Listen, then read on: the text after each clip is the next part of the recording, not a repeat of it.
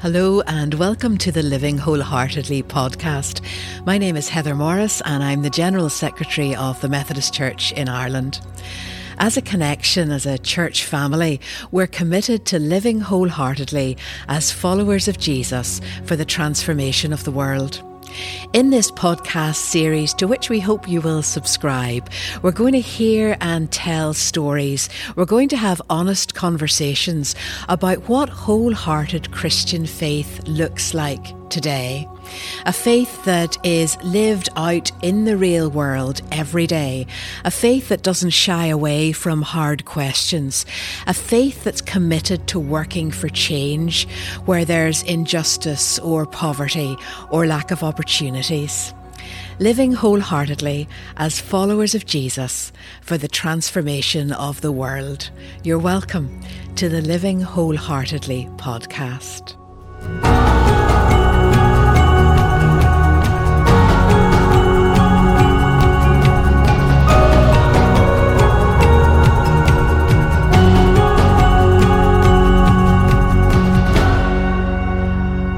First guest on Living Wholeheartedly is the Reverend David Nixon.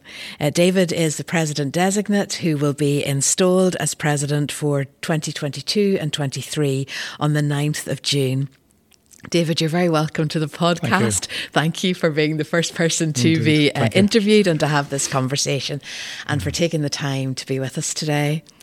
For those listening who know a face or know the name but know little else, would you tell us a wee bit about yourself, where you come from, what your background is, your journey of faith, and why are you a Methodist? Thank you, Heather, and it's good to be with you. That story begins in Blacklion. That's where I grew up, Blacklion, County Cavan. Grew up on a farm there and grew up as part of a Methodist church. So I suppose that's really the answer to the last question there. And in terms of faith, my faith was obviously shaped by being part of the Sunday school, part of the CE. Mm-hmm.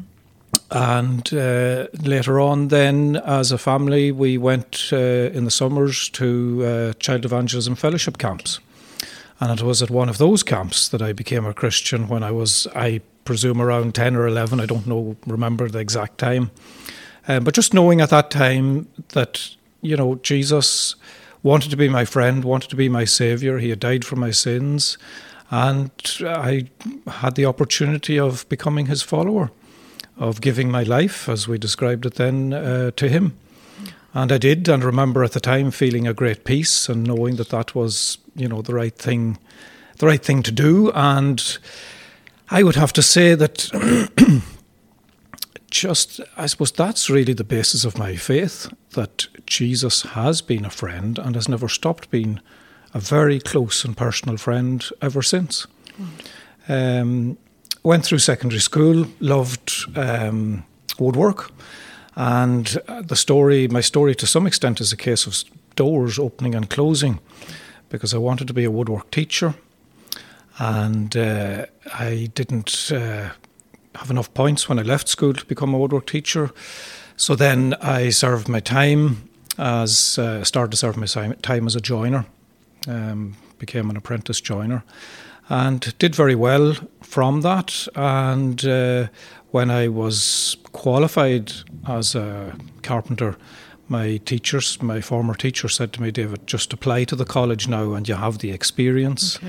Okay. You're a mature student and obviously it'll be easy for you to follow that pathway. And when I went to apply to the college for the first time since they opened, they decided not to take mature students. So that door was still firmly closed. Mm-hmm. And at that time, my own minister, the Reverend Derek Haskins in Enniskillen at the time, he came to me and he said, David, because he knew my situation, what was happening, and I was getting frustrated at work because I knew I just needed to move on and do something, get a better job or whatever, but no doors were opening. And he said, David, I think God is calling you into the ministry. Right.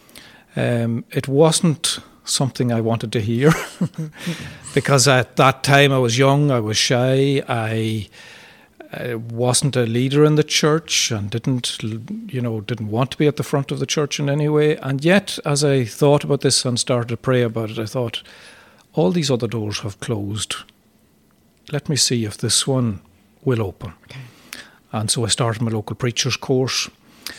And then I actually gave up my work, and it was Andrew Doherty's influence. He had been to Cliff College, and he suggested, why don't I go there and do the year's course, right, and use that as the foundation course for my local preachers.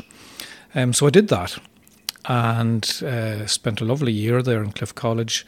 Came back and married Rhoda. I met her through Child Evangelism Fellowship, right, camps and youth activities and so on. And we got married whenever I finished Cliff. And 2 weeks later, we went to Dungannon Methodist Church, okay, where I worked as a lay evangelist. So I spent 3 years there, and 2 years there. And during those 2 years, again, it was a case of testing the call, asking the people around me, is this the direction? And people felt, yes, keep going. And so candidated for the ministry and was accepted, and came to Edgehill College.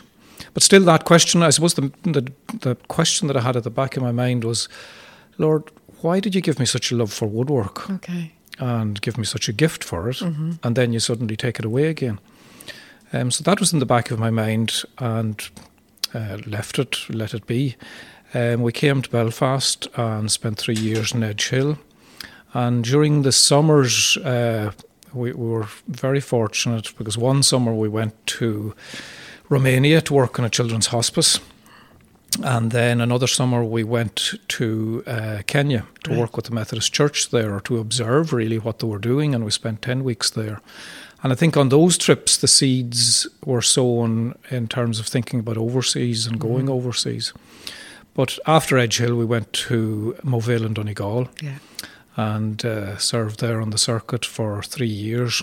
And during that period then we just couldn't get this feeling and thought about working overseas out of our minds. And so again we put our names forward, we offered, and again we were accepted. Right. And after those 3 years we went to Birmingham, mm-hmm, for missionary training, and from there out to Zambia, and spent 13 years in Zambia. But the answer to my query with God came when we arrived in Zambia, because when I arrived there, I found that the church had plans to build a skills training centre, right, but just didn't really know how to go about it. And they had funds from partners in Germany, and they were ready to go, but just didn't know what to do. So I ended up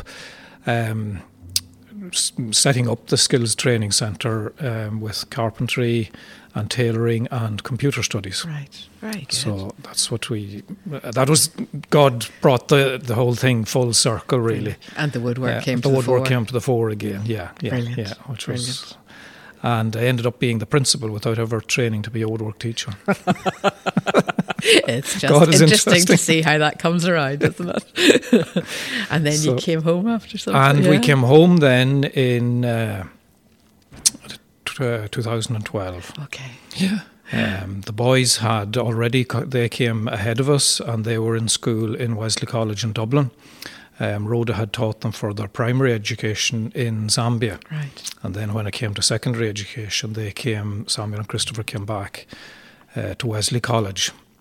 So just as it was difficult at that time, because we didn't have Skype freely available to us. We didn't have good signal in Zambia.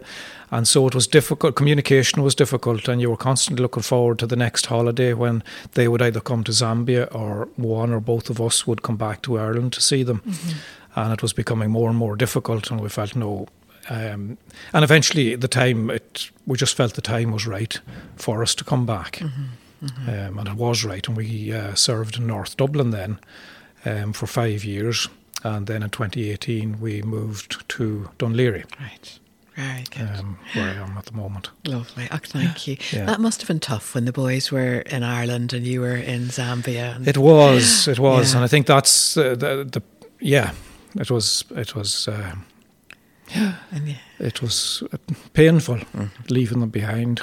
And just... and it was, I think, I've always appreciated the fact that they did manage themselves to come back to Ireland and allow me to continue, because it allowed me to give the work that I was involved in, to give it another couple of years where got to the point where I was happier leaving it. Yes. But as time went on, we felt that the emotional closeness was a distance was developing between us, and we said, no, before this goes very far, let's get back together again. Yeah. And you and Rhoda did and build a wonderful, close and happy family. I suppose because we were, always together in Zambia, and it was, and her teaching them at home, and me in and out of the house all the time. We were a close family. Absolutely. Yeah. I was thinking of Rhoda the other day driving into Chill here. I was listening to RTE, and they were talking about the Bloom Festival in Phoenix Park at the beginning of June. Yeah. And I was thinking about how Rhoda loved that Bloom. Well, I remember her loving it. Yes, and the gardening and the food and the music. And for those who don't know, Rhoda sadly died of cancer. Will you tell us about that? Rhoda was such a wonderful person and brought so much to so many. Tell us about Rhoda and about living with that loss. Yes, she did. She absolutely loved. She loved Bloom. Loved gardening, right? And all the energy and the fun that is around festivals like that one. And Rhoda full of energy, and yet she had decided in 2018 she had decided to give up her work in the Home Mission Department. And we were moving to Dunleary at the same time, and we did move in July. Right. And then we were on holidays in Austria in August, and we just found we borrowed bicycles from the hotel, but she was a fantastic cyclist, cycling through the city, going to work over in Terranure every day.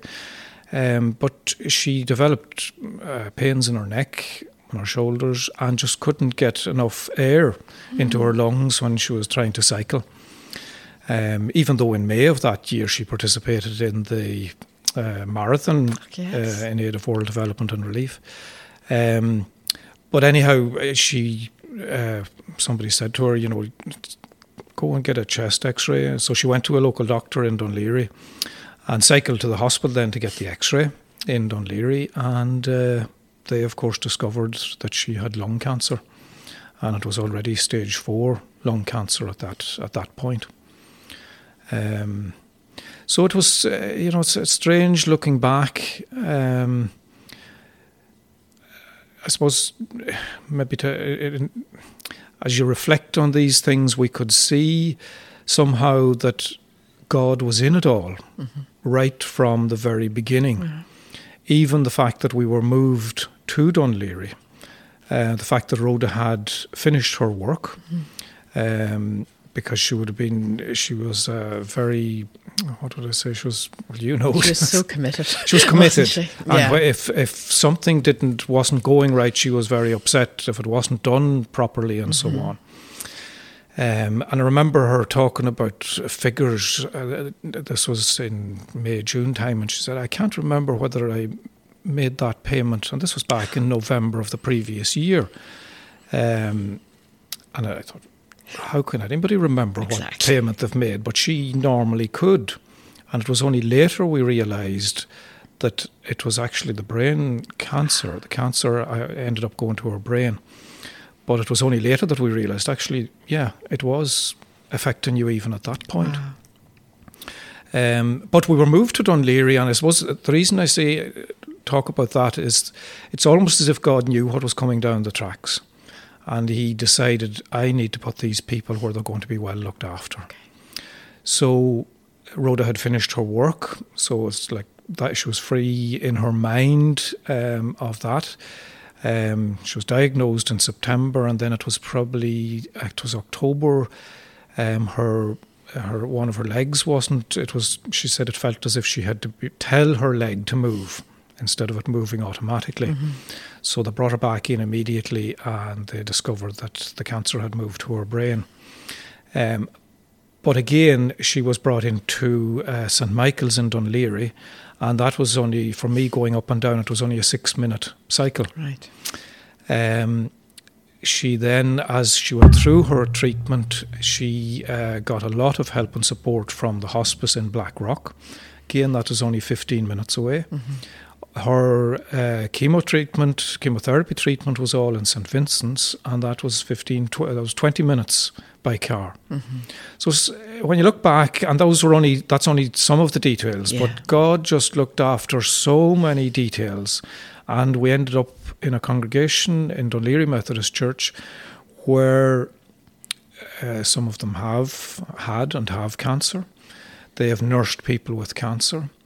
And they had a great empathy, a great understanding, and they just wrapped their arms around us in love and just gave us the support and the space that we needed at that particular time in our lives. Wonderful. And it really couldn't have been better. And God was in it, as I said, right up to the very end, where her treatment, when about 2 years later, they said in St. Vincent's, "We're sorry, we've come to the end of the road. There's no more treatment we can give you." So we ended up going to Fermanagh for a couple of weeks holiday, and in the end she died there in September. But she loved being there, absolutely loved there. And when we arrived there, I got in touch with the local doctor, and he actually, even though we were in the middle of COVID, he said to me, "Do you mind, Dr. Tracy, do you mind if I come and visit Rhoda?" And then all the home care nurses came on board and looked after her at home right up to the end. So we've obviously questioned, and that's not to say that there wasn't a lot of pain in and through it all, and a lot of sadness and a lot of grief. But we just couldn't deny the fact that God is somehow in it all. Why he allows it to happen, I can't answer those questions. And have you grappled with those questions since Rhoda's death? I think for me, I suppose the way I come to terms with it really is we're part of a broken world. And yes, I have a faith, and yes, I believe God can heal. Sometimes God does heal, and sometimes he doesn't. And that's up to him. But as part of being part of a broken world, we are not immune. We're not immune from the brokenness, and we, suffer the same as anybody else might suffer. And have there been times, David, in the grieving and the journey since Rhoda's death, that it's been tough going?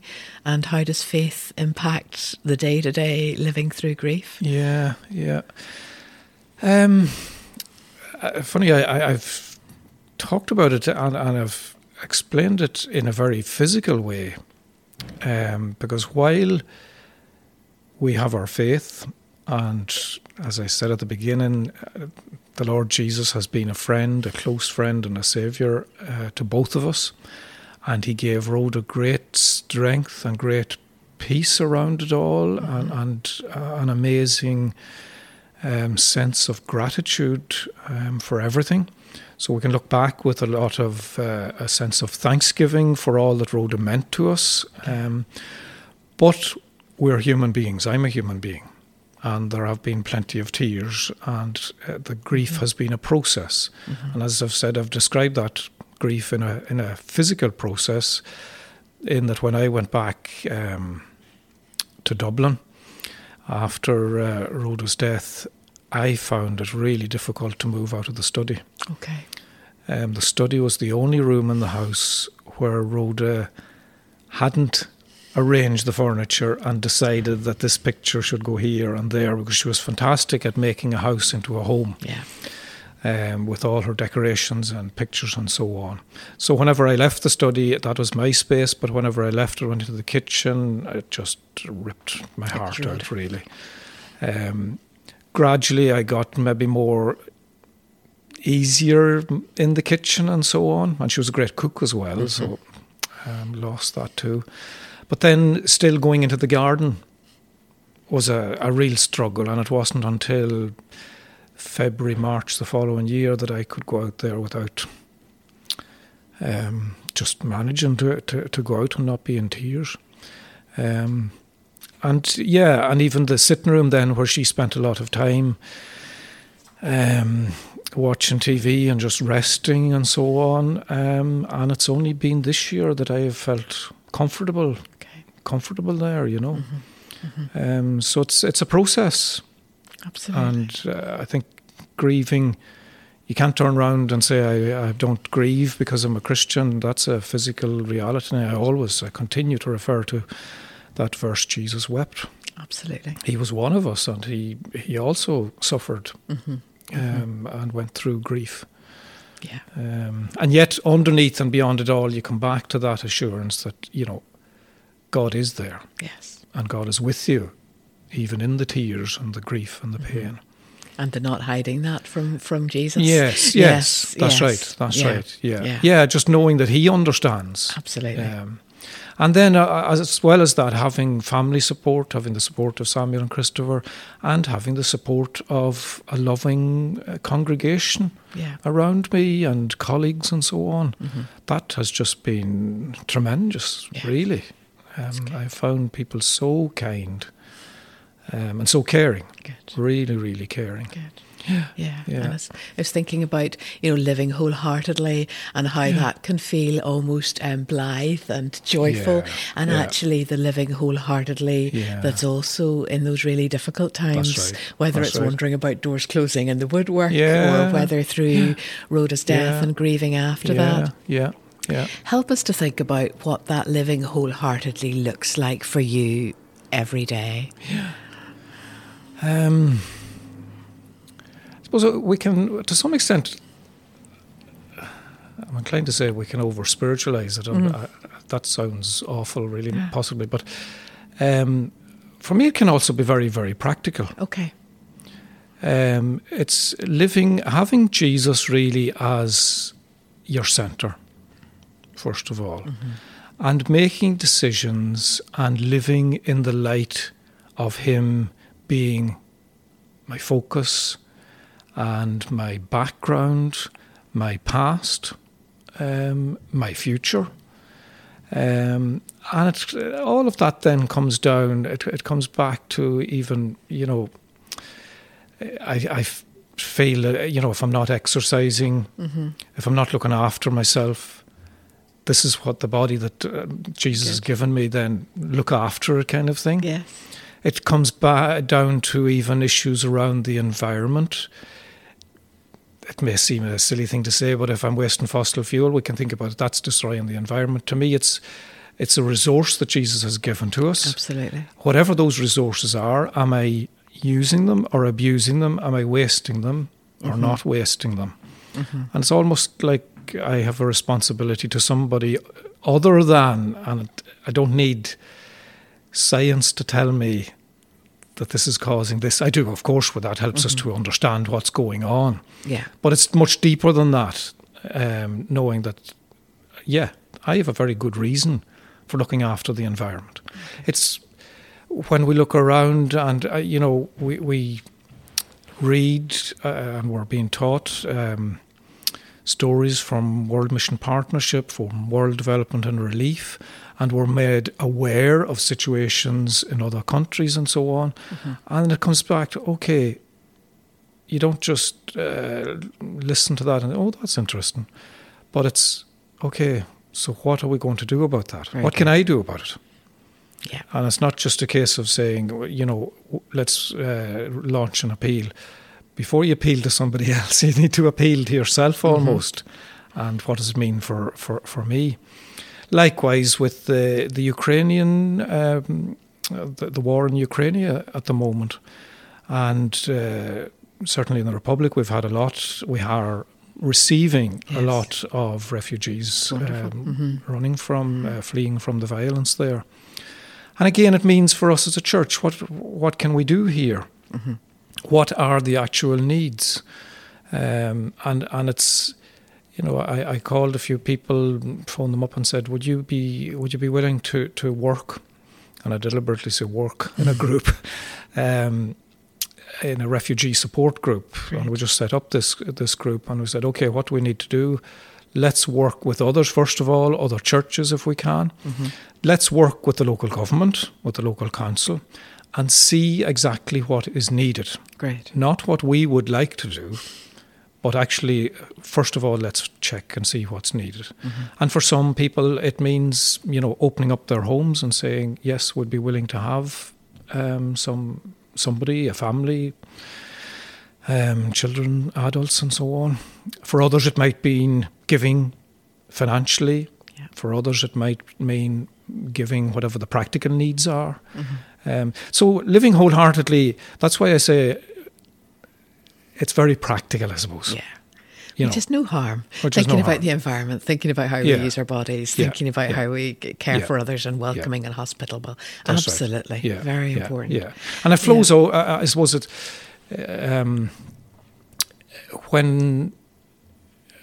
because for me, having Jesus as a friend and a saviour for so long, he's part of me. And I suppose him being part of me, then it's his desire to reach out through me to other people. Right. Whether that be practically or spiritually. Yes. And I suppose I'm obviously, I'm a minister. I love being a minister, and it's such a privilege to be able to be with people in their hour of need and to be able to share Jesus. Absolutely. And share his love and teaching and so on. Yeah. And you've helped us think about living wholeheartedly for you in that practical sense, and pointed to how the congregation in Dunleary embody that for you as well, for you and Rhoda, and then for you in terms of their care. Tell us a bit about where you serve. You're on the South East Leinster circuit. Yeah. What does life there look like for you? Can you tell us some stories about what God's doing as those congregations live wholeheartedly? Yeah. I'm in South East Leinster circuit, as you say, 5 churches. Right. Dunleary, Bray, Wicklow, Arklow and Gorey. And I look after Dunleary, then Mark Forsyth looks after Bray and Wicklow, and Catherine Kehoe, Arklow and Gorey. So we work as a team, and yet we have responsibility, then pastoral responsibility, and in our own pulpits separately and so on.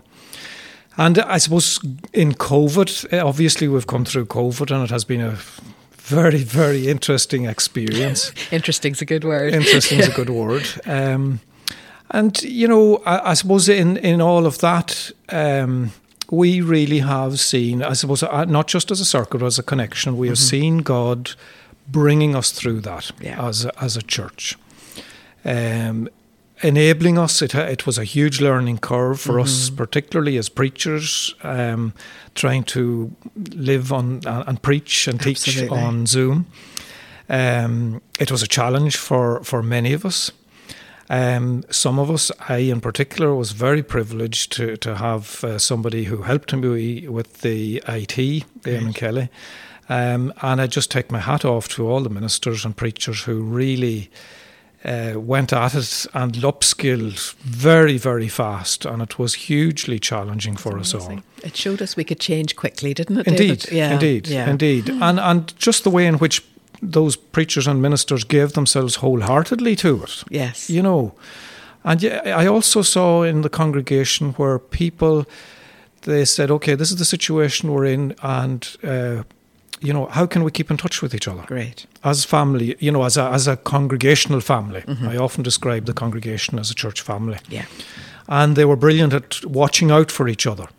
And, and even when Rhoda was sick and I didn't have as much time, they were very good and said, okay, we divided the congregation up into small groups, and you had, there would have been one person looking after a number of people, and just calling them and just keeping in touch and making sure that people remained connected and so on.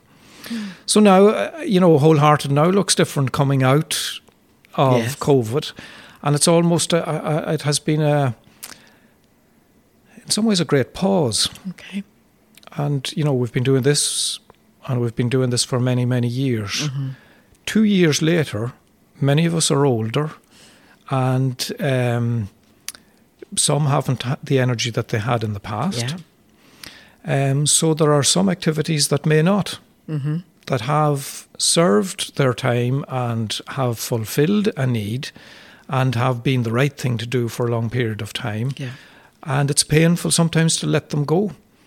But as against that, then there are opportunities maybe to do new things and do things slightly differently. And one of the things we've been trying to do is, because our children, I think it has been really challenging for young parents with young children. Many of whom have had to work from home, and for a long period of time had their children at home at the same time, and trying to look after children and work. And then even when their children went back to school, they were in school, then there was an outbreak in the classroom, and some of them had to stay at home again, or they themselves had COVID, and it has been a really challenging time for them.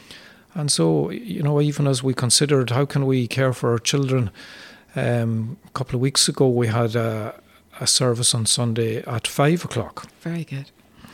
And just simply to say to the parents, please, this is a service that's focused on you and your children. And for the first time, I'm sure, in the history of the church, we had pizza after the service. Very good. Pizza in church. So I don't think that was ever there before. But it meant that the parents didn't have to think about what do I prepare for tea when we go home, and gave us an opportunity just to sit and to chat and so on. So I think it's a great opportunity to just, as I say, pause and say, what can we do now? That's it. And in our context, then, the Ukrainian, we come out of COVID, and immediately we're dealing with Ukraine. But that's, again, what does God want us to do in this context? That's it. And it's trying to, and it's evolving. That's a very live situation at the moment. It's evolving as we go along. And we just don't know where, we don't know exactly what it means to live wholeheartedly in that context. That's it. But steps being taken in terms of those welcoming communities. And absolutely. Yeah. The church in Bray, they have opened up the hall for the Ukrainians to come in. Very good. And just have a time for coffee, to chat to each other and so on. And again, that's an evolving situation. That's the need that they have at the moment. That need may change and will change as time goes on and so on. And good to see church being flexible like that and just responding and listening, as you said earlier on. That's right. And DCM then, obviously, they have had and have at the moment English language classes.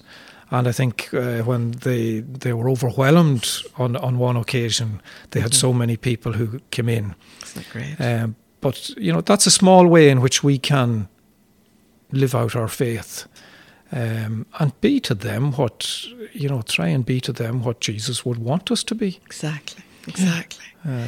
Which brings us to Jesus' love. And you've been talking with us about, Jesus as the friend who's been there as part of your life for so many years. And as you come to be installed as president in June, your theme is God's lavish love. Will you tell us a bit about that? I think we've heard already about how that might have emerged, but how that emerged for you and why it's important. It was strange because as you know, I had been designated in 2018 as president designate. And then when Rhoda's diagnosis came through, Rhoda just did not want me to give it up because she felt, God has called you to that position and so on. She was so pleased. She was more excited about it than I was. It was difficult, I think, for her, especially feeling that I had to give it up because of her. And I kept explaining and saying, this is cancer has visited us. It's okay. It's your body that's affected, but it's with us. And it was just with a lot of support, I suppose, from Andrew and from Andrew Doherty and Des Bain, that we were able to come to that point where I stepped back. But the reason I'm saying that is, I stepped back in December, but I could not come up with a theme. Really? I could not come up with a theme. And then when I was designated again at a conference last year, this just came to me, and it didn't go away. And it felt so natural in many ways. And I think maybe it has been, I suppose I've been really impacted by the way in which God's lavish love came to Rhoda and myself. Obviously, as you say, right from all the way along in my own life and so on. But in that period of crisis, when Rhoda was really suffering, going through cancer, God showed his love through other people in extraordinary ways. The number of meals that we had prepared for us, the support in terms of prayer, in terms of phone calls, WhatsApp messages from people all over the connection. And I remember coming home, and it was one of her, or I opened the door, it must have been home obviously, and I opened the door, it was one of her neighbours, Roisin, and she had a bag of food. And I just, I came into the kitchen and I opened the bag and put the things out on the worktop, and I just broke down, because this was a person, Roisin, a lovely neighbour who doesn't come to our church, but she heard about Rhoda, and she just said, was just thinking about you, and as a family we're praying for you. And Rhoda used to describe these things as kisses from God. So it's like God's, in the midst of all the pain and the grief and the physical pain and the mental anguish and so on, still God's love was there, coming through other people. And as I've thought about it then, the passage that I latched onto and that I keep going over and over is the story of the prodigal son. But particularly looking at the love, what I describe as the lavish love of the Father, that just flowed from him to both his sons. The son who went away, and local custom and human understanding and common sense says, well, he didn't deserve that love, did he? But that didn't make any difference. The father just ran to meet him. Made a fool of himself running, because an older man that wasn't what he did in that culture. That was ridiculous, and it was beneath him to do that. But that made no difference to the father. And even with the older son, who refused to come in and join the party, but the father went out and he pleaded with him and he was patient with him and tried to explain to him, why he had to celebrate, because the son that he loved, and he loved both of them equally. So the father's love was there for both of them. And so that his love for me then, I suppose, enables me to go out and I think of the younger son in particular too, when after he had that experience of his father's lavish love, and he came back thinking, I'd be happy to be a hired servant. Yeah. But the father said, no. You are my son, and you will be my son, and you're going to take up your position as my son. There was no judgment and so on. But the one what I keep thinking about is how did he feel about working with his father after that?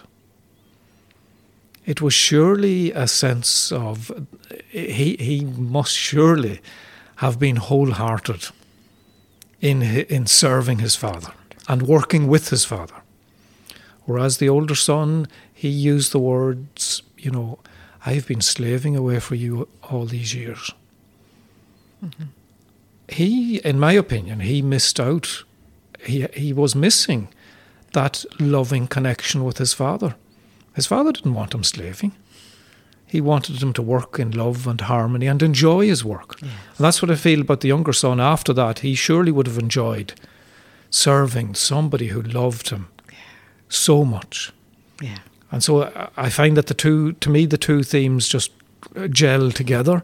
Absolutely. I can be wholehearted in my love and my service to my Lord, and in loving others. Why? Simply because God's lavish love has just flowed, is flowing into me. Yes, exactly. I'm receiving it. I don't deserve it. That's it. And everything changes. It's a wonderful picture, David, as you paint it, and that what God does with us becomes a joyful offering, the sort of the service you want to give because you love, rather than a burden. That's right. It's wonderful. It does change us how we live wholeheartedly. Really does. But I need to remind myself of that sometimes. Yes. Because there are times when you feel, and here I am slaving.